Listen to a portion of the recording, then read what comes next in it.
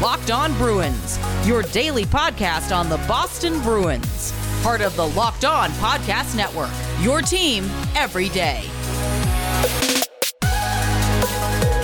What is up, Bruins fans, and welcome back to the Locked On Boston Bruins podcast. I'm your host, Ian McLaren, and this is a daily show where we discuss all things Spoked B, as well as take a look around the NHL. Today is Tuesday, June 1st, and you can get all the hockey news you need from around the NHL on the Locked On NHL Today podcast. Subscribe wherever you get your podcasts. That's one of today's sponsors. And I don't know about you, but I didn't sleep great last night after Boston's overtime loss to the New York Islanders. A very tough way to lose a game. And we'll get into all that here in a moment. But before we do, a quick reminder to subscribe to the podcast if you have not already. May was a great month for Locked On Boston Bruins. And I'm so thankful for all of you who subscribe, download, listen on a regular basis. It really does mean a lot. And just hitting that subscribe button and downloading really does, make a big difference, especially if you rate and review. If you can do that, that would be very much appreciated, hopefully positively. On Twitter, you can find the podcast at LO Boston Bruins. On Instagram, we're Locked On Bruins. And you can find me, my dad jokes, and hockey tweets at Ian C. McLaren. Now, the Bruins, they were down 3-1 in the third period, and they were able to come back, tie the game. We got into overtime, kind of back and forth. The Bruins had some good chances, but then Casey Cizikas scored the game winner on a breakaway caused by a Jeremy Lauzon attempted pass across the blue line that bounced off of the skate of Charlie Coyle into the neutral zone, where Cizikas picked up the puck, dashed in on a breakaway, and went high glove side, I believe, on Tuukka Rask for the game winner. Head coach Bruce Cassidy said, "We made a play that was obviously ill-advised, and they score on a breakaway." That's what I saw on the overtime goal. I'm sure many of us would agree as well. You'd like to go pucks in deep instead of throwing an errant pass across the blue line. Cassidy said the Bruins do go D to D high. They do it a lot. They get a lot of good offense from it, but his partner wasn't there at the time. He just has to look. You have to survey the ice. Anytime you have the puck, it's a fluid hockey game. There are set plays for us that we run, and there has to be a player there, so you have to look. Lauzon didn't take a look, shot the puck over, caught Coyle's skate, and Cizikas picked it up and went the other way for the game winner. Usually you look first, and that's some of the learning curve for younger guys. Take a look before the puck gets to you. Recognize what's going on, because his partner at the time, McAvoy, wasn't there. He was recovering back out. That's one that had to go back down the wall and toward the net. At the end of the day, you learn from it. Wasn't a particularly great night for Lauzon overall. A couple of the Islanders' earlier goals went in off of Lauzon. And he has been on the ice for several goals against in the playoffs. And I know some fans are kind of running out of patience with him. But like Cassidy said, it's a learning curve for the younger guys. It was a decision that Don Sweeney made last offseason to see what they had in Lauzon, Zboril. Zboril currently injured, but Lauzon back in there. And so that's, I guess, going to happen from time to time when you have some younger guys on the blue line. I really liked what Brad Marchand had to say after the game about Jeremy Lauzon's play and the message that he would share with the young defenseman. He said, shit happens. We all make mistakes. Tough when it happens to you, but we'll bounce back. And that shows some tremendous leadership on Marchand's part to be able to, recognize that everyone does make mistakes. Lord knows he's made some in the past. and that it's not just on him, it's a team sport, and the Bruins move on together. Now, Charlie Coyle, he had a great goal to open the scoring for the Bruins, a great individual effort past Nick Leddy and Semyon Varlamov. He said the Islanders are a good team. They're going to have their pushes. There's a couple bad breaks on some of their goals, and that's hockey. It's a game of inches. Sometimes you get bad breaks, and that's the way it goes sometimes. It's how you respond, and we got to respond now and get the next one. That's all. And the Bruins showed that ability to respond even in this one. Like I mentioned, Coyle opened the scoring, 2:38 in. In the second period, a very bad period for the Boston Bruins. I don't know what to say other than that. They were only outshot 11-10, but they allowed 3 goals, and the Islanders took a 3-1 lead into the third. Patrice Bergeron pulled the Bruins within 1 at the 10:34 mark, and then Brad Marchand took advantage of a Islanders too many men on the ice penalty and scored a power play goal with about 5 minutes left in the game to tie it up. So the Bruins, again, showing that ability to come back, to stay in games. Marchand said he was not surprised. It's something they've done all year. They have a lot of character in our group and in the room, and they know when they get behind, they can come back, especially in the playoffs. You can never count a team out. It doesn't matter who it is. You see it all the time. Teams coming back from multiple goal deficits. It's part of the game. If you want to go deep and you want to make a run, you have to be able to come back and battle through adversity. Unfortunately, we battled back and didn't get that final goal. We just have to worry about the next one now. That second period, though, was pretty rough and hard to watch. Cassidy said they're playing a good team. They decided to push harder. They pushed. They won the territory battle in the second, which usually results in winning the production battle. And that's what happened, so credit to them. The Bruins did it to them in the third to push back and made for a good finish going into overtime. Cassidy didn't seem overly pleased with Tuukka Rask on this night. He said Tuukka didn't track pucks as well tonight, but the Islanders got some bounces. Sometimes you got to be fortunate in this game. As far as Tuukka goes, they scored on a breakaway and were one save better than us. I wouldn't really pin this loss on Tuukka. Again, there was a couple bad bounces that went in, a story that we're very familiar with now here in the playoffs. It seems to be happening a lot. That overtime goal, I mean, it was a pretty well-placed shot by Casey Cizikas, who hadn't scored in the playoffs since 2015.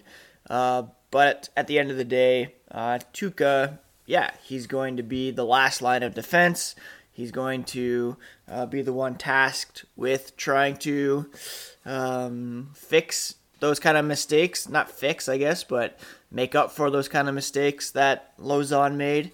And he wasn't able to get it done. He also appeared to be a little banged up during the game. He was wincing following one of the Islanders' second period goals, but he stayed in the game, and he was pretty good in the third and into overtime. He stopped 35 of 39 shots overall. Cassidy said he assumes he's okay. If he wasn't, he would have told us. We have a very capable backup, but they assume Rask is fine. They'll have that discussion later. Don't play until Thursday, so he'll have time to rest if there is something going on. And we'll get to the outlook for Game 3 here in a moment. But before we do, a little word about Wealthfront. Investing can be complicated, but whether you're a beginner or you've been investing for years, Wealthfront makes it easy. They have the right tools for every portfolio. They can create a portfolio of globally diversified, low-cost index funds personalized just for you in minutes. No manual trades, no picking stocks, no watching the market every day. They automatically handle all the investing based on preferences you control. They're trusted with over $20 billion of assets, and you can get your first $5,000 managed for free by going to wealthfront.com/lockedonnhl. All you need is $500 to get started, and you can grow your wealth the easy way by letting Wealthfront do the work for you. To get your first $5,000 managed for free for life, Go to wealthfront.com/lockedonnhl. That's wealthfront.com/lockedonnhl. Rock Auto is a family-owned business, and they've been serving auto parts customers online for 20 years. You can go to rockauto.com and shop for auto and body parts from hundreds of manufacturers. They have everything from engine control modules and brake parts to tail lamps, motor oil, even new carpet. Their catalog is unique and remarkably easy to navigate. You can quickly see all the parts available for your vehicle and choose the brands, specifications, and prices you prefer. Their prices are always reliably low, and the same for pros as well as do-it-yourselfers. Why spend up to twice as much for the same parts elsewhere? Go to rockauto.com right now, see all the parts available for your car or truck, write Locked On in their How Did You Hear About Us box so they know that we sent you. Amazing selection, reliably low prices, all the parts your car will ever need at rockauto.com. Let's dig into the numbers here a little bit as we look back at last night's 4-3 overtime loss for the Boston Bruins. At even strength, or 5-on-5 at least, the Bruins had the advantage when it comes to shot attempts, 68-53. That's a 56.2 advantage for the Bruins. Scoring chances, 35-22, a 61.4 advantage. When it comes to high danger chances, even 7-7. The Bruins with a slight advantage when it comes to expected goals, 2.53 at 2.28. When it comes to all situations, 79-65 advantage in shot attempts. The Islanders had a 12-9 advantage in high danger scoring chances. The Bruins 42-32 when it comes to scoring chances, and a 42-39 advantage.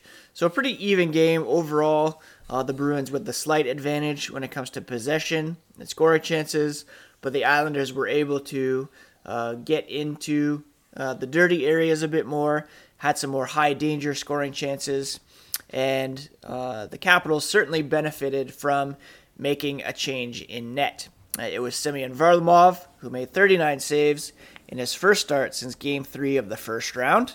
Ilya Sorokin had started the previous 4 games, including series-clinching win over the Pittsburgh Penguins, but he did allow 4 goals in the loss to the Bruins on Game 1. Barry Trotz said it was a pretty easy decision. They have 2 really good goaltenders. Varlamov's a veteran. He's not scared of those moments, and he's been a rock for us all year. He had a great record against the Bruins this season, 5-1 with a .943 save percentage, and that decision certainly paid off for Barry Trotz and the New York Islanders. The series will now move to Long Island for games 3 and 4. The next game won't be until Thursday, so that will give Craig Smith perhaps some extra time to recuperate. He missed this game, and Carson Kuhlman skated for about 13 minutes in this one, recording an assist.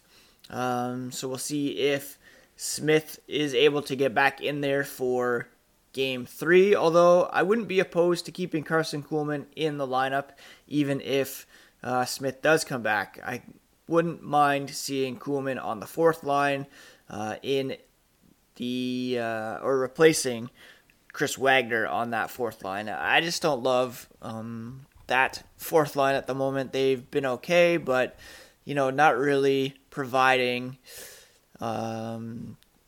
production offensively. Certainly, that's not what they're really counted on for, but still, kind of being dominated possession-wise as well. And I would really, just think the Bruins could benefit more from Kuhlman's speed and skill there on the 4th line. When the Bruins had that 4th line of DeBrusk, Lazar, and Kuhlman in the regular season, that was pretty dynamic. And I'd like to see them, they can still stick with Corrali maybe, but putting Kuhlman on there would be really beneficial. David Krejci led the Bruins in this one with 7 shots on goal. He's yet to score in the playoffs. Brad Marchand had 5 shots to go along with his goal and an assist. He led all Bruins with 2 points. Only 1 assist from the blue line. That came from Charlie McAvoy, although Brandon Carlo, he did have 5 shots on goal as well. At the end of the day, like I jokingly said on Twitter, the Bruins weren't going to go 80-3 in the playoffs. They had a nice run of 5 wins in a row. They were, I don't know if you could say due for a loss, but the Islanders were sure to push back a bit here in Game 2. It's now a best of 5. The Islanders will have 3 games on home ice potentially, so that's a factor. It's going to be a very loud Nassau Coliseum on Thursday. I believe they're going to have 12,000 fans in the stands, perhaps more than that. So not quite as full as the Garden, but still they're going to be very loud. And I guess many people were expecting a long physical series in this one, and perhaps that's what we are bound for. I had kind of thought the Bruins could win in 5. I still think they could. I think that was a very winnable game. Obviously, it went to overtime. They had some good chances in overtime. The top line for the Bruins looked very great again.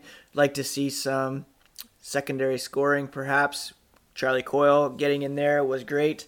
The second line was a bit quiet, although DeBrusk and Hall looked pretty good together, but I don't know if that's the long-term solution up there. And again, hopefully Craig Smith, it was just kind of more precautionary, sitting him for Game 2, giving him some extra rest, and hopefully he can get back in there for Game 3. But we'll preview that, of course, as the week goes on. A couple days off here for the Bruins and the Islanders.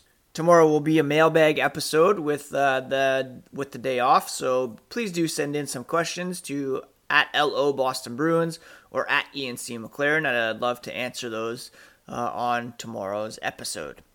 BetOnline is the fastest and easiest way to bet on all your sports action. Baseball season's in full swing, the NBA and NHL playoffs getting deeper as well. Before the next game, head over to BetOnline on your laptop or mobile device.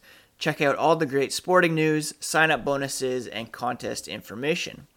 Don't sit on the sidelines anymore. This is your chance to get into the game as teams continue their runs in the playoffs.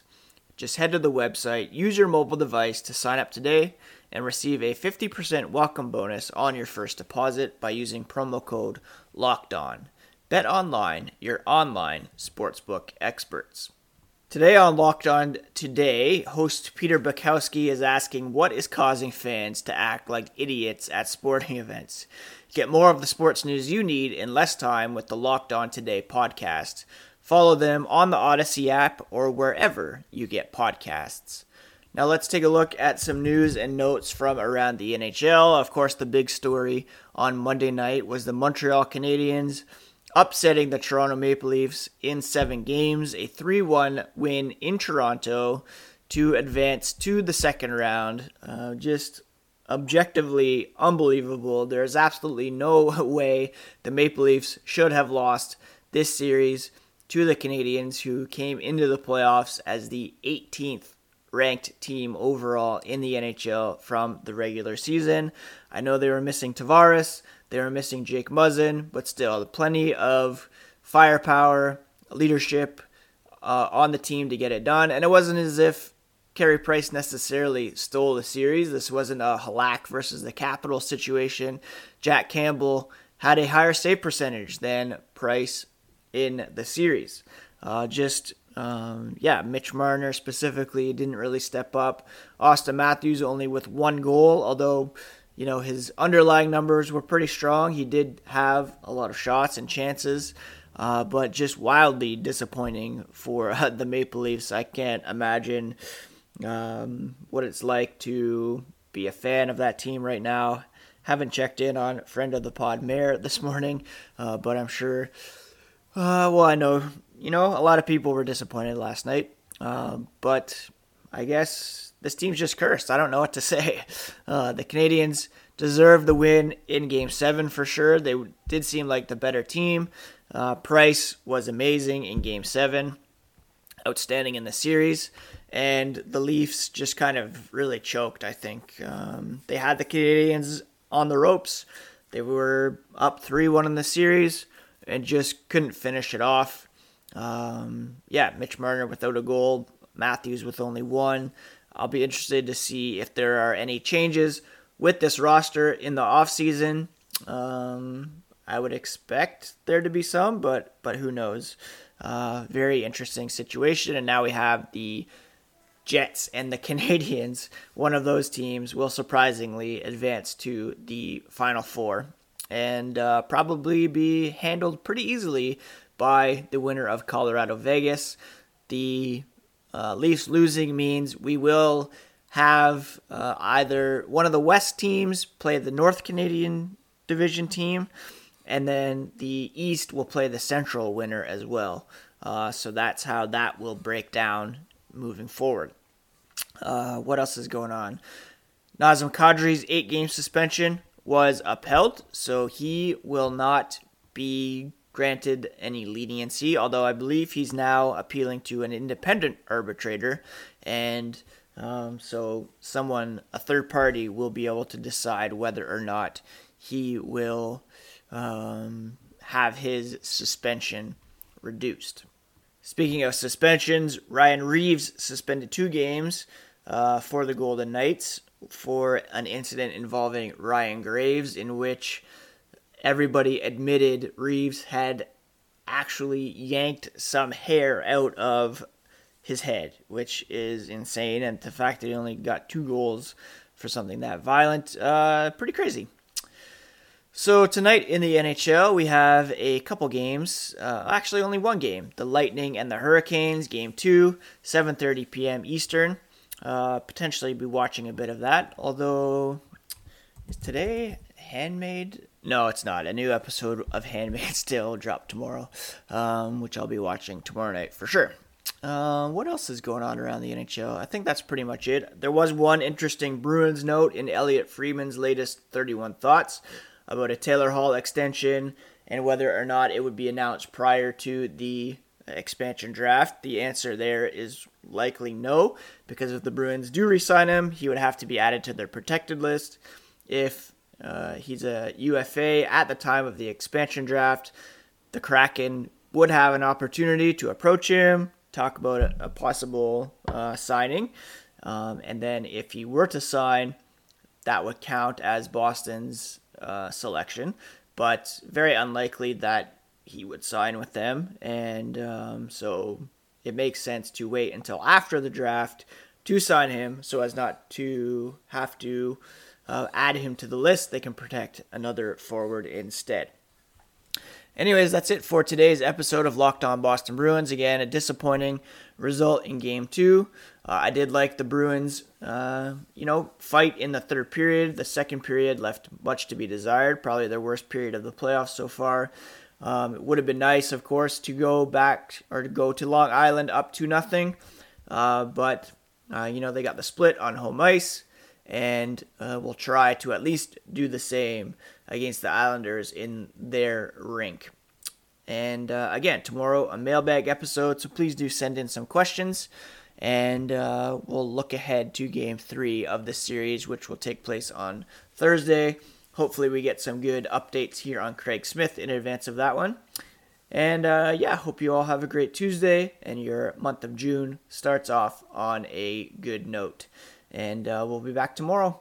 Please do hit that subscribe button so that you don't miss any episodes of Locked On Boston Bruins. Have a great Tuesday, friends.